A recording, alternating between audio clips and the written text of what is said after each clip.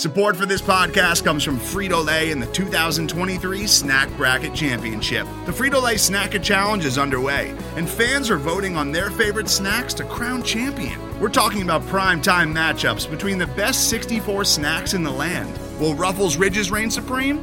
Can Doritos defend their dynasty? Or will Smart Food use their smarts for a surprise upset? Only you can decide. Get in on all the action for a chance to win up to $1,000 or a year's worth of snacks. Let your snacks be heard. Just go to fritolaysnacket.sbnation.com to vote and enter for a chance to win. No purchase necessary. Sweepstakes ends April 3rd, 2023. Void where prohibited. Year's worth of snacks awarded in the form of 52 coupons, each good for one bag of chips. See official rules at fritolaysnacket.sbnation.com. Hello, and welcome to What in Tar Nation, Tar Heel Blog's Hot Take Podcast.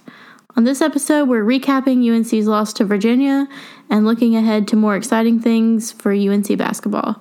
I'm Tanya Bondurant, and with me as always is Brandon Anderson. Brandon, are you sad about football? Are you happy about basketball? What is your mood level? I have no feelings about football anymore, but I'm excited for basketball. Yeah, I feel like it's always this time of year where I am just like fully checked out on college football as a whole. I mean, normally UNC football isn't so much a factor this time of year anyway, but I feel like yesterday's game really allowed us to set our sights on basketball for better or worse. I think a lot of the problem is this year's football team is one of a lot of promise, but not one of a lot of promises. And so basically, yesterday was the epitome of one group is going to excite you, the other one is going to frustrate you, and ultimately this will be a one-score game ending, and that's exactly what it was. Yeah, I mean, the 7-point difference in the final score was UNC's worst loss of the year, which says a lot, but it's also incredibly frustrating because if you look back on the games they've lost, they lost to Wake Forest by 6. They lost to Appalachian State by 3. They lost to Clemson by 1. They lost to Virginia Tech by 2. And they lost to Virginia by 7, which it proves that they were in every game, but they couldn't find a way to get over that last little hump in those games. And I think, based on the last couple seasons, you look at that and you're like, hey, we doubled last year's win total. That's exciting. But when you look at all of those close losses, I think it's easy to still kind of what if things here and there. And it's a little deflating. Yeah, it is. And I think one of the more frustrating things that we've had to deal with over the past few years of Carolina football, and I want to preface it with this. Things are much better with Mack Brown in charge. Things are looking really good for next year. Things have carried enough promise this year to where it's like we've all been invested in these games. Like, it's not like we're just kind of watching it ho-hum. We'll just get through this and then get to basketball season. I feel like we've all been watching it with a reasonable amount of excitement. But when it comes to how these games have went, it hasn't been that much different than the last couple of years, other than the fact of it's been more competitive. I feel like there's always been enough in these games to where it's like if maybe these couple things happen different, UNC wins. Whereas I think before it was more like UNC happened to be close for some mysterious reason that may be of some higher power, and this is where we're at. Live with your frustrations. So I don't know. Like, do I think they can still win a bowl or make it to a bowl game? Yes. Coastal done? Yes. Am I going to be completely locked in for the Pitt game to the point where I'm just like super, super excited? I'm not going to be as excited as I'm going to be for basketball. Yeah, I think the tough part of yesterday was that despite how the season has gone to this point, they still controlled their destiny in the Coastal. They still had a chance to get back to a rematch against Clemson. And I mean, Clemson has been on fire since they came to Chapel Hill. So for all we know, that the rematch could have been an absolute bloodbath that we all expected it to be the first time. But I mean, it would have been cool to get another chance at them. Unfortunately, barring some miracle, that's over. Right. And I put in the recap yesterday that, you know, it's really telling that we can be disappointed that they're not going to win the Coastal. Because last year that was not even a conversation. So the fact that we can be disappointed that it turned out this way, I think, is really telling of where the program is headed. I don't think we're there yet. I think we said it after the Virginia Tech game. It's all maybe that our expectations got a little crazy with the hot start. And we've been having to sort of dial that back to reality every week since then. Because if you look at the season outside of the South Carolina and Miami games, they've only beaten Georgia Tech and Duke. And the Duke game was obviously great, but it does show that there's like a long way to go to being where we'd like to be. Pittsburgh owes us one, so, you know, Carolina needs to win that game because you don't want to go into the state game needing a win to get bowl eligibility. But I mean, Pitt is certainly no pushover this year, and like I said, if the football gods are a thing, they sure owe us for all the times we stole one under Larry Fedora. It's true. And I think going back to what you were saying about expectations, I think what made it so easy for them to kind of spiral a little bit out of control. Let's just think about who's in the Coastal. Who has been scary in the Coastal? No one. The Coastal has been drunk. It has been drunk. And because it's been so drunk, this was like the perfect year for essentially a rebuild of Carolina football to where they could just try their best and see what happens, and honestly could luck their way into an ACC championship game, because that's really what this has all been about. And right at the beginning of the season, everybody felt like Virginia was the team. And honestly, maybe they are, but also it seems like they're going to be. It seems like they're going to be. But from what I saw last night, I don't feel like they were necessarily better than Carolina. Oh, they were. You think so? Yeah. I mean, offensively, I think it's close. Yeah. They looked just more put together, I think. And maybe that's because somehow they were only called for 2 penalties. And maybe that like skewed my perception of things, but they just seemed more like a well-oiled machine than Carolina does. And that's to be expected, because Virginia is not going through the same thing Carolina is going through, of like new coaches, new schemes, new quarterback, new everything. So they're established. Right. So I think that's to be expected, but I saw a team that could very clearly see that they had a path to beat their opponent and did it. And I mean, that's how we ended up here, was that Bryce Perkins picked on Carolina's secondary something fierce. Yeah. And he knew that he could do that and sort of dared them to make a play. And unfortunately, he rolled the dice with his guys and came out on top because the secondary was not able to make those plays.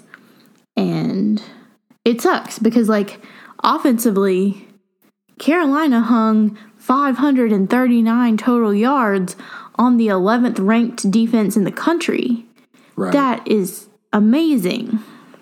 Right. And that's what was so frustrating about the game, was that the defense just could not make a play when they needed to. There's something about these mobile quarterbacks that this defense has been allergic to. And I think that's been one of the bigger frustrations this season. And I'll be real honest, if it doesn't get figured out next year, then there's probably a big issue afoot. And that's not anything to... I'm not knocking Jay Bateman's scheme, but what I am saying is, like, you kind of have to have the talent to deal with some of that stuff too. Like, you have to have somebody that's able to chase somebody down on the spot. You have to have cornerbacks that are able to deal with the wide receivers, but are also able to, if they're on a short route, to go off of their route and chase down the quarterback and things like that. Like, there's little things that personnel definitely impacts. And so I think that ultimately what Carolina needs to do from this point is to find those players that can be better than average athletically across the board, not just like, but anyways, like, they need these people that are able to handle these types of players, basically. I mean, I don't even know that it's the players. I can't even begin to figure it out. I think my frustration stems from the fact that they didn't seem to make an adjustment at halftime. It didn't seem like anything got better, even though they saw that Perkins was just literally picking the secondary apart. And I know that Bateman's hands are probably tied a bit because your personnel is your personnel. If they're going after Storm Duck, what can you do? You're already shorthanded. It's not like you can rotate in a whole new secondary and hope for the best, but it just didn't seem like enough happened to sort of try to stem the tide a bit. And the third quarter was where it really fell apart for Carolina because they gave up 21 points. And I don't know. It was just frustrating to see them literally not be able to get off the field when Carolina had a chance to win the game, or at least tie the game, and the defense just couldn't make it happen. And I know that there have been more than a couple times this season where the opposite has been true, and the defense has kicked and clawed their way to keep the team in the game, and the offense just couldn't make a play. So I'm not saying that the defense is Carolina's problem at all, because, again, the opposite has definitely been true plenty of times this season. But I think in the Virginia Tech game and this game, it was frustrating to a point of, like, madness to see a quarterback doing the same thing over and over and over and over and over, and the defense just having no answers for it. Yeah. I mean, that was the situation against Virginia Tech. It was just the quarterback was he ran like down their throats. Yeah. And they couldn't do anything about it. Perkins ran for 112 yards in addition to his 378 passing yards. The receiver, Jana, he had a career day. I think his receptions. He had 13 receptions.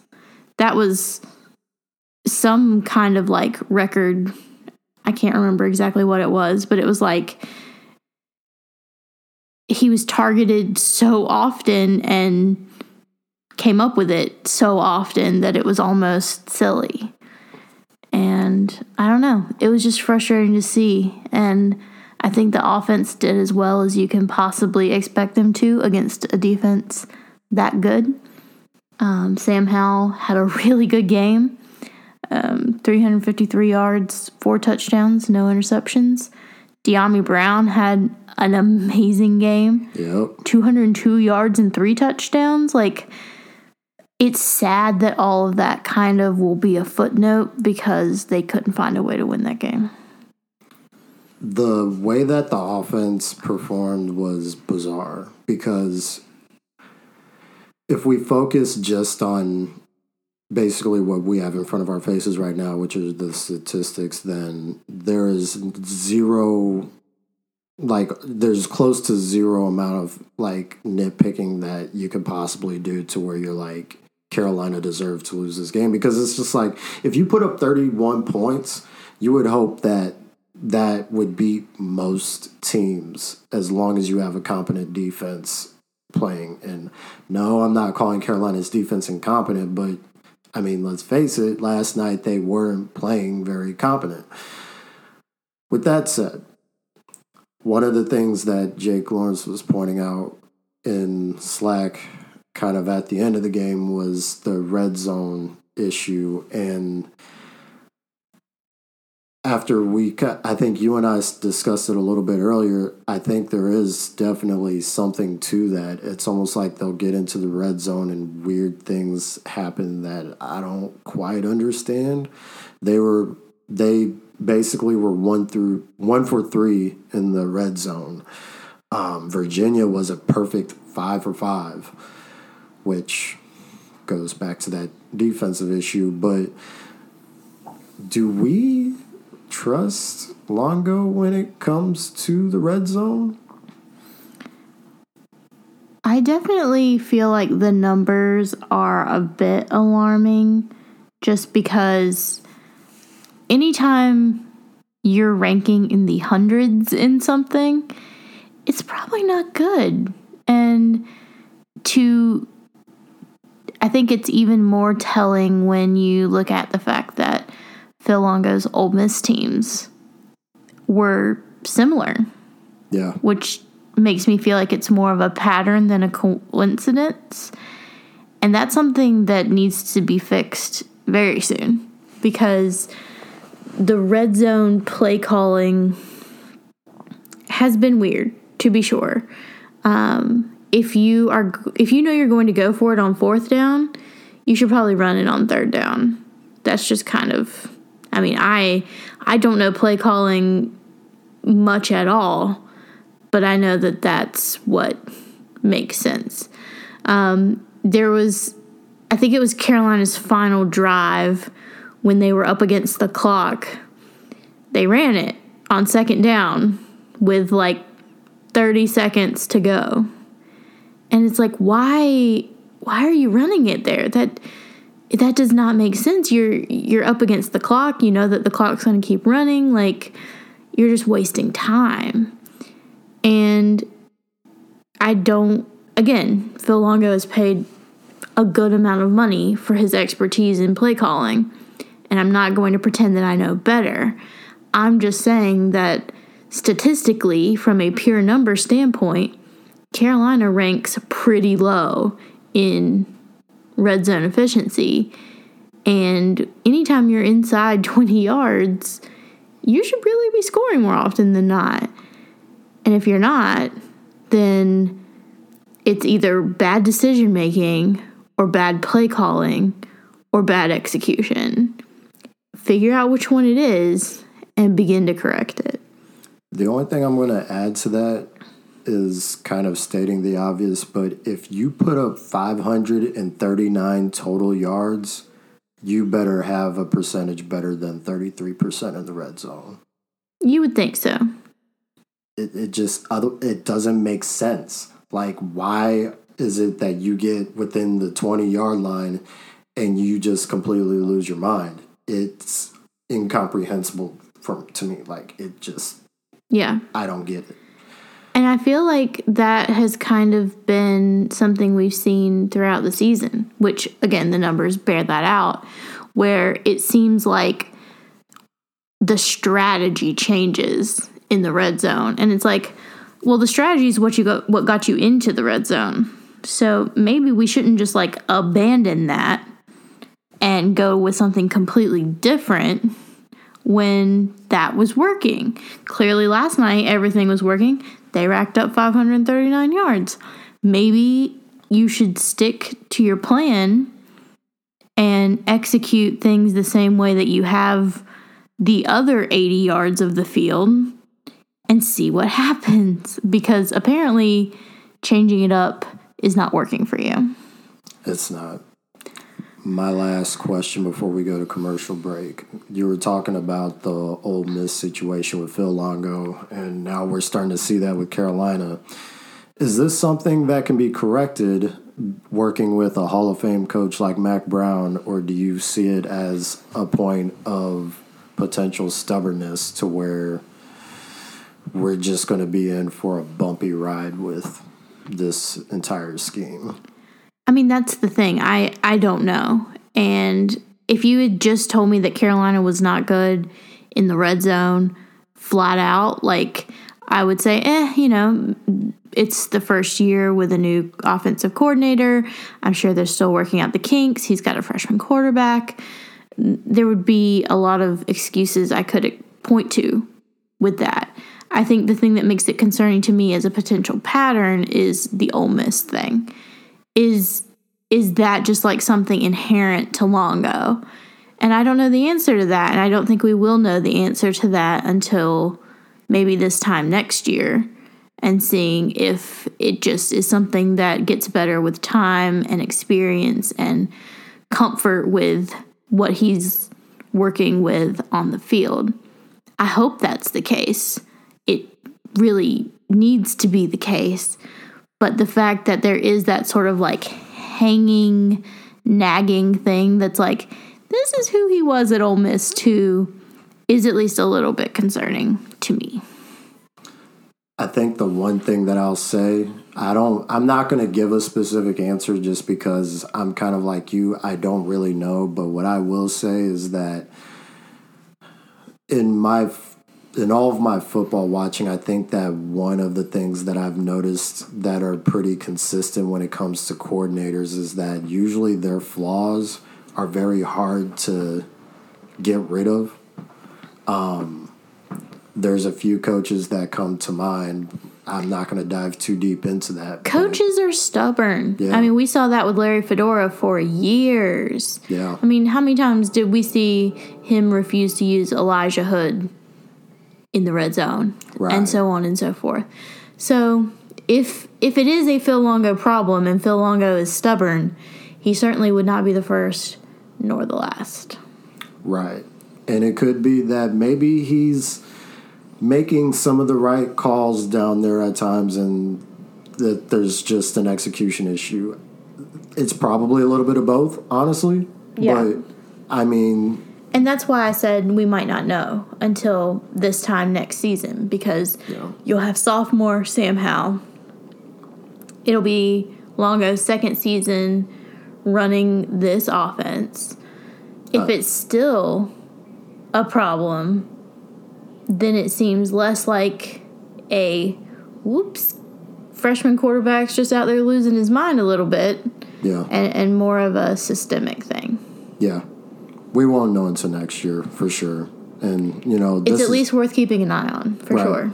This is strictly a talking piece at this point. Like, I hope nobody listening thinks that we're out calling for Phil Longo's job, because no. Like, he really shouldn't go anywhere. He's doing a good job. It's just that red zone efficiency is a big issue in football if you're bad at it.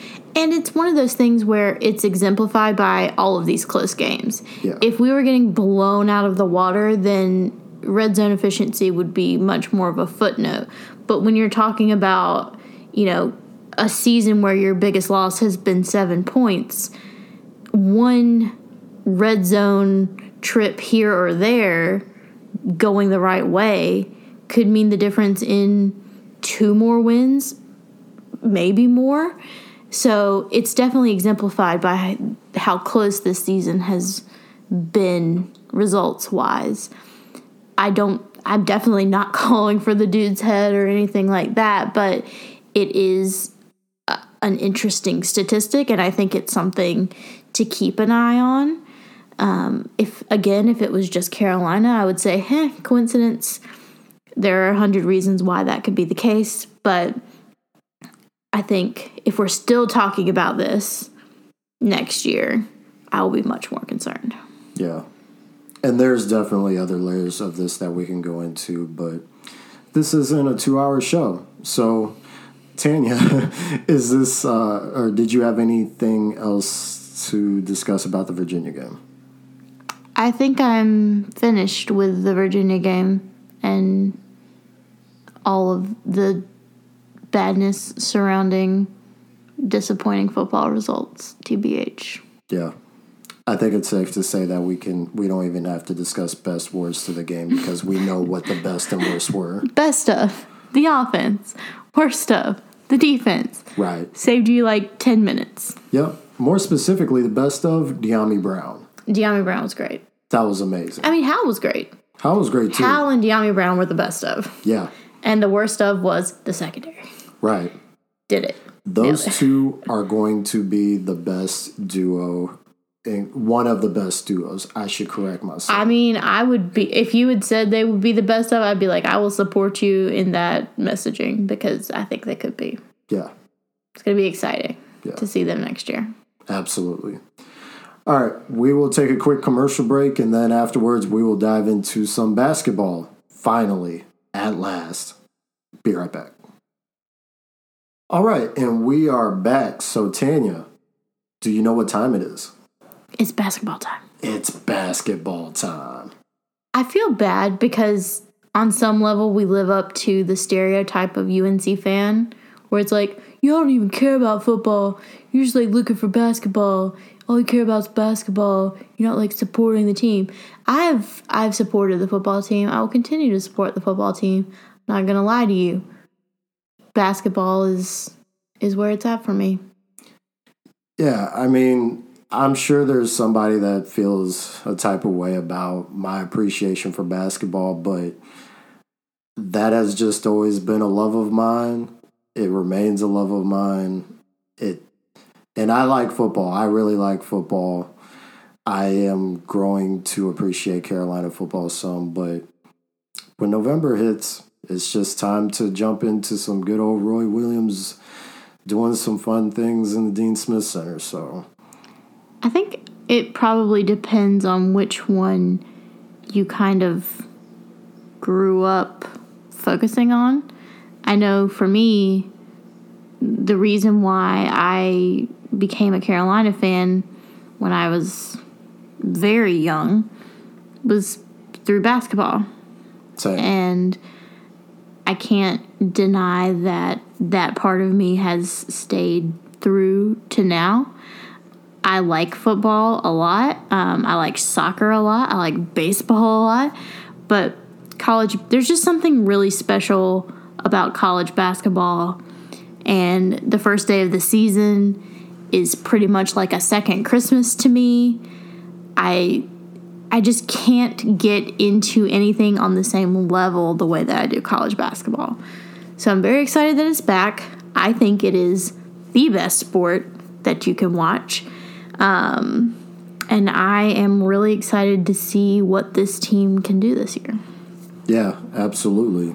And with that said, let's jump into it. So there was an exhibition game this past Friday against Winston-Salem State.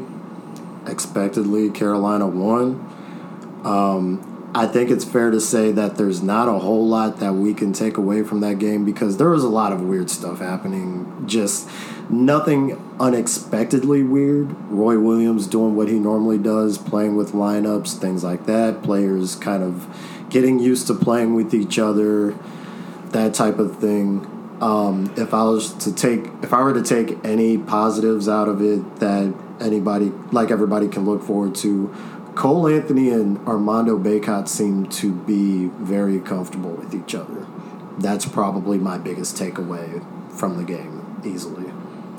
Yeah, and I think that that's going to be important, especially with so much uncertainty surrounding how new everyone is. This team has probably the least amount of experience on it that they've had in the last several years. Of course, you've got Brandon Robinson, and Garrison Brooks is now, an upperclassman, and they definitely can be the leaders of this team. But coming from, having Luke May, Kenny Williams, and before them, Theo Pinson and Joel Berry, and before Marcus Page, it's different. And I think that that's something that they are going to need to adjust to. But I think they can adjust to that, and it helps when you have it's been a long time since I can remember a player getting as glowing of reviews as Cole Anthony has this early that plays for Carolina. We saw that with Zion, so it's not unheard of, but everyone is heaping praise on this kid, and from everything I've seen, he's absolutely worthy of that. He seems like he's going to be incredibly special, but it's really exciting to see, us have that player for once instead of someone else. And I think that in a lot of ways, Carolina is going to go as far as he can take us. And from everything I've seen so far, that could be pretty far. We haven't even really gotten started yet, and I'm already talking spicy, but I'm a big believer in Cole Anthony. Yeah, I am too. I just think that he's special in a lot of ways. Like, he's athletic, he knows how to score. I think he's a better facilitator than maybe some give him credit for. I saw some good things from Friday night for sure, and there's some other times that I've watched him, and I'm just like, I feel like he's a point guard. I'm not going to say that he's like some of the better point guards that I've seen in college or the NBA, but I feel like he's a point guard. The one thing that I really like about him, that I really liked about Kobe, that I really liked about Joel Berry, so on and so forth, is just I think that he has some of that like cutthroat mentality in him. Oh, he hates to lose. Yeah. And that was what made particularly Joel so special, was like he hated losing so much that he was going to do everything in his power to make sure that they didn't. And to have a player like that on your team, it definitely gives you a bit of an extra edge, because we all kind of saw, like, I think the funny thing is with Joel, it was always so obvious. Like, it was like a complete change in his demeanor when he was just like entering, like, I don't give a shit, Joel. And he was about to take it over. And if Cole Anthony has that with all of his talent, like, whew, you don't want to be on the receiving end of that business. No, especially when you consider the fact that Cole is much more athletic than Joel. Exactly. He will posterize somebody if you push him the wrong way. That's what I mean. Like, if he has that same, like, killer instinct plus the, like, extreme athleticism to back it up, like, getting on the receiving end of that could be very bad for your future prospects. Yep, of course. Getting into some of the other players, I think we can both agree that the major X factor probably this year is going to be Leaky Black. Of course, he got injured last year, and it was pretty unfortunate because I feel like up to the point that he got injured, he did really well. And it was one of those situations that I almost felt a little bad because I feel like Kobe did so well himself that it was easy for some of that shine to be taken off of Leaky, but like Leaky was really good. Yeah, Leaky did really well as a freshman. I think that kind of got hidden a little bit by how good Kobe was and all of the fanfare that Nasir Little had. But Leaky Black was really good, and he was good in so many different ways. I thought defensively he was really good. His versatility is something that makes him incredibly important. And I think that's a thing that's going to be really important this year, is that he can literally play anywhere from point guard to the 4, basically. And I think it seems like right now Roy Williams kind of has him slotted in as the backup point guard. But I would be really interested, and this may come to fruition now that Brandon Robinson is out several weeks with a sprained ankle. It'll be interesting to see who starts in his spot, because my preference would probably be Leaky. Yeah. And, I mean, if you're an opposing team and their point guard, like Carolina's point guard, is 6'7", like what do you even do with that? Like, I wouldn't even know where to begin. So he provides such a different like weapon for Roy Williams that so many other teams just can't match up against. If you think about the size of Carolina point guards pre-Kobe, you're talking like Marcus Page and Joel Berry might have been 6 feet. Page was probably a little taller, but I mean Joel Berry was 6 feet, and that was including his hair. So Nate Britt was pretty small. But if you can throw Leaky out there, and I think, Roy likes to experiment with different lineups. His big lineup that has Leaky as the point guard, I mean, you're talking an absolutely massive, massive lineup of dudes.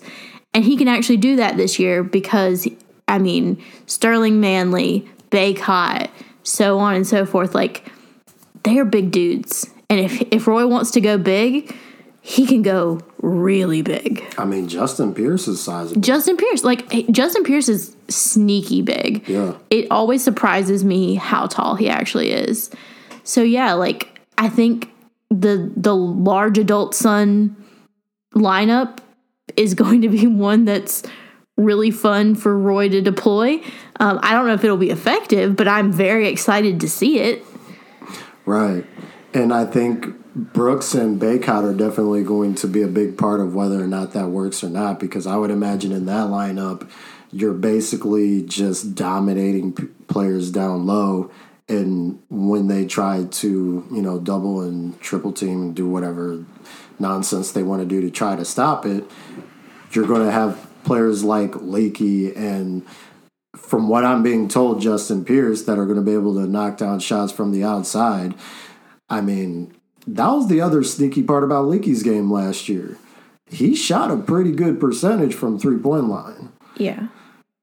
It's really funny to me to think, like, at various points, Luke May was asked to play the 5. Yeah. And he is shorter than Leaky, who is probably going to be asked to run the point a considerable amount this year. So it's different. It's very, very different. But that kind of size can really affect a team that can't match up with you. And I don't know many teams that can trot that kind of size out there. So as long as Florida State isn't rolling out NBA-sized players again. They're like 2 7+ footers that they were rolling with a couple seasons ago. Like, that's not fair. You can't do that. Right. Unless you have Theo, who was handling it pretty well that one Which year. is wild. But, yeah, like, you don't get 2 7-foot. Like, just get out of here. Yeah. I think what is lending itself to some weirdness, obviously, is the fact that we played Notre Dame Wednesday. Yeah. How weird is that? It's super weird. And I was actually looking at the schedule, and we have another ACC game in the middle of non-conference against Virginia. It's like the first week of December. Really? Yeah. It is December the 7th. And then we go back and play Wofford, Gonzaga, UCLA, Yale. I did know that because that was the game that they were going to flex if one of Virginia or Carolina was in the ACC football championship game. Right. That's weird. So it's all weird. Yep. So it'll either be played that Saturday if neither teams are in that game, or it will be played that Sunday. But it's a thing either way. It is bizarre. But yeah, the schedule is very weird, and this is the first year with the 20-game ACC slate, isn't it? Yeah, I think it is. Which adds a whole other level to it. Yeah. I mean, let's just jump right into it. I mean, Tanya, you've seen the schedule. You've kind of flipped through some of these teams that we play. What do you think this team's ceiling is? I said this earlier, and I'm going to stick with it. I think their ceiling is probably a Final Four. That may be a little adventurous. We don't really have the experience that I think you generally see in Final Four teams, but I also just so strongly believe in Cole Anthony that I'm like, anything is possible. This kid could lead us to the promised land of anything. But that is the benefit of optimism on November the 3rd. Catch me again, mid-January, and I might have a different answer for you. I want to be realistic, so I'm not going to say, like, oh, they could win a national championship, even though, they could win a national championship. Weird things happen all the time. Texas Tech played for a national championship a year ago, so, right. Weird things happen. But if I'm being realistic and kind of giving my opinion on what I think could happen, I could see this team making the Final Four.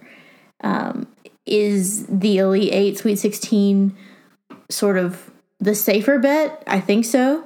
I think anything less than a Sweet 16 would be a disappointment. So if you're looking at like anywhere from a Sweet 16 to a Final Four being what I think they're capable of, but I think Final Four is probably what I see their ceiling being. What do you see their ceiling being? I think that you mentioned a good point about the anything can happen factor of the tournament. We take for granted just how weird the tournament is. When it's win or go home, UMBC beat Virginia. If that can happen, anything can happen. Right. So I don't like to say, like, oh, they couldn't possibly win a national championship, because in do or die games, anyone can do and anyone can die. But, you never know. You never know. But yeah, with that weirdness of the tournament in mind, I think I side with you in saying that their ceiling probably is a Final Four. I don't know that winning a national championship is something that anybody should really put too much stock into. If that's what you believe, I will let you believe that. I'm not going to argue with you that's fine. But in my mind, I feel like this team is just built in such a way to where it's going to be really difficult. I will say that last year, I did not feel like that team was capable of winning a national championship. And then they went on some insane stretch where they were like the best dang team in the country for several weeks. And you were like, maybe they can.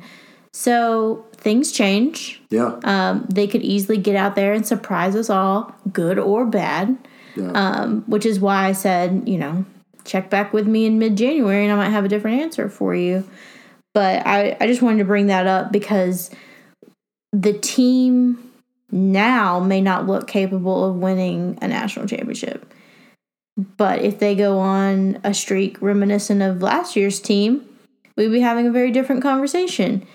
And all of that is the fun of talking before they ever play a real game. Right.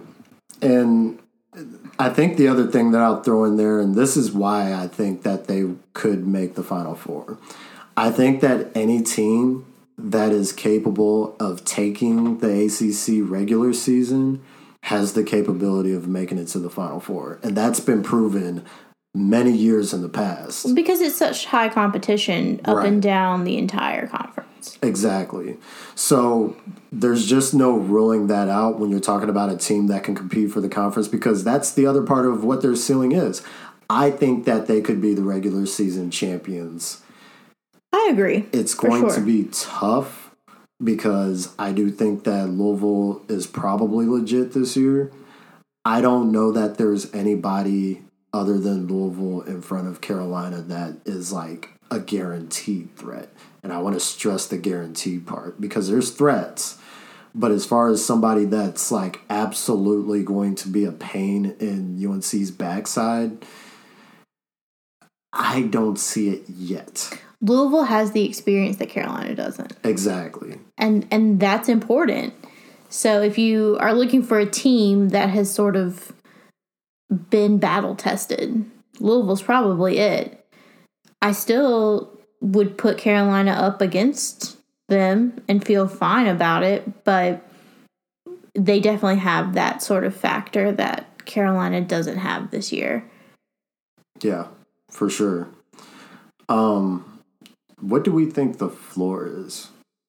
Well, I said I feel like anything less than a Sweet 16 might be a disappointment, but also I kind of feel like that most years. I mean, if you're ranked in the top 10 coming into the season, not making the Sweet 16 feels deflating.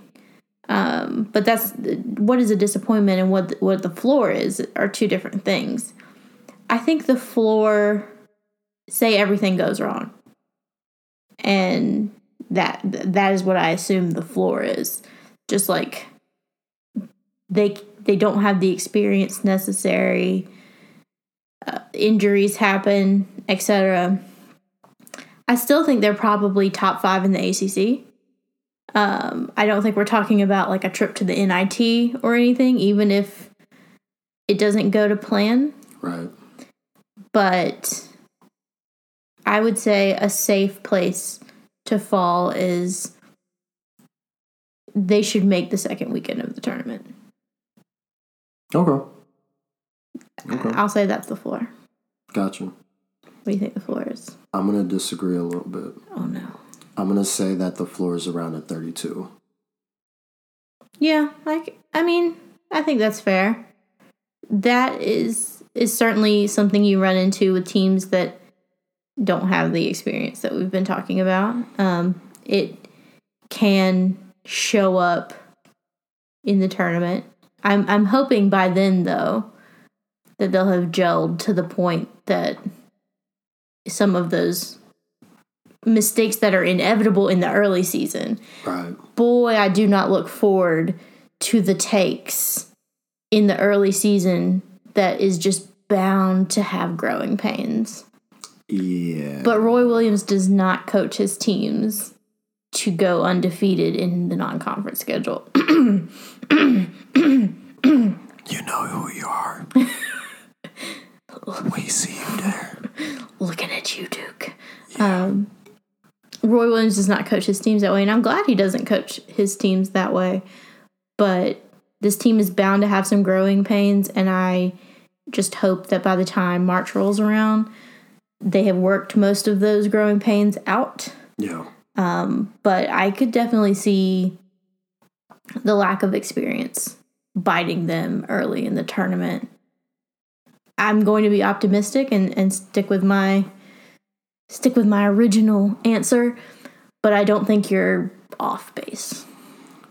I think the one underrated issue that you can run into in the NCAA tournament is like, I think the reason that Roy Williams has his teams well prepared to stay out of a round of 64 loss is usually you're going up against a team that if you're seeded high enough, you have no business losing against. Therefore, if you're more talented, you can usually get by that. Or if there are some deficiencies, usually you can find a way to get by that. But there was that terrifying game against Arkansas 2 years ago. There really was. There have been a few of those. Yeah. And, those are going to happen. But then there's the round of 32 situations where really you could run into a complete mismatch. Texas Tech, Joel Berry and Theo Pinson's last year, that was basically Texas Tech being the exact team that Carolina did not need to face in the tournament. What was it? They just had bigs for days and just the size was, yeah. Well, guess what, Texas? No, it wasn't Texas. It was Texas A&M. Yeah. Yeah. Well, guess what, Texas A&M? We got the bigs. Square up. We want a rematch. Let's roll out this big lineup. Right. So, yeah, I would say with that in mind, my realistic floor is around a 32. And, if they finish... And I'm with you. They could finish top 5 in the ACC. And I think if they do that and the round of 32 thing happens, it's not the end of the world. It's frustrating. But we've been here before recently. And, it's just, I could stomach it. But it wouldn't be by much. So that's kind of where I'm at. I think that makes sense. Yeah. Tanya, are there any other thoughts, opinions that you have before we square off against Notre Dame Wednesday? I'm excited for the season. I think that this team is going to be a lot of fun. I thought last year's team was just so much fun, and it was because so many of them had fantastic personalities. But this year's team has a lot of great personality too, I think. And once they sort of get into a groove where they can let that shine a little bit more, I think it's going to be a lot of fun. I'm excited to see Cole Anthony just go cold-blooded killer on some teams. And I think he will. And hopefully Brandon Robinson's ankle gets better soon. Yeah. Because they need his leadership and they need his threes. Never forget that we initially coined 3-Rob. I'm just saying, putting that out there to the universe. Everybody stole it, but that's okay. You don't have to credit me. I'm just putting it out there. Anyway, I'm excited to see this season. I'm fully aboard the Leaky Black hype train. I'm in the front row, blowing my fake whistle and everything. I'm super excited about him, and I think he'll be really good. If I had to put a sneaky pick, whatever, I would say Leaky. I think he's going to surprise a lot of people this year. Yeah, for sure. One name that we didn't mention, and we're kind of running out of time, so I won't elaborate too much, but I can't wait to see Christian Keeling play more. I think he's going to be really good. I think he's going to be really, really important for the team.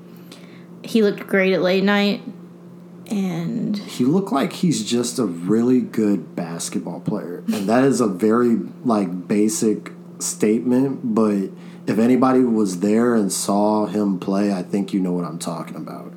He just looked like he knew basketball. And he's another example of Roy Williams really tapping into underutilized markets, basically, in getting players that he needs. He had so much success with Cam Johnson that he decided that the grad transfer window was another one that he could explore again, and he ended up with Keeling and Pierce. And I don't know that they'll be as successful as Cam Johnson because, Cam was amazing, but I think that Keeling is going to be a huge part of how well Carolina does this year. Yeah, for sure. Well, we will have a post-game podcast for you after the Notre Dame game. In the meantime, you can find us on Twitter. I'm at Tanya Bondurant and also usually at Tar Heel Blog. You can find Brandon at THB Brandon. And you can find our articles at tarheelblog.com. Leave us a comment. Come chat with us. We love new friends. Also, be sure to sign up for Fan Pulse if you haven't already. The link is on the front page of the website. If you're not familiar with what Fan Pulse is, it's a weekly survey that goes out, and we'll send out questions regarding, what you feel your confidence is towards the team, and there will be a few other national basketball-based questions there too. So yeah, be sure to go sign up for that. Yeah, that is something that SB Nation is doing that's really fun, and I think it'll be great for basketball as well. So we'll be back after Wednesday's game. In the meantime, go Heels. Go Heels.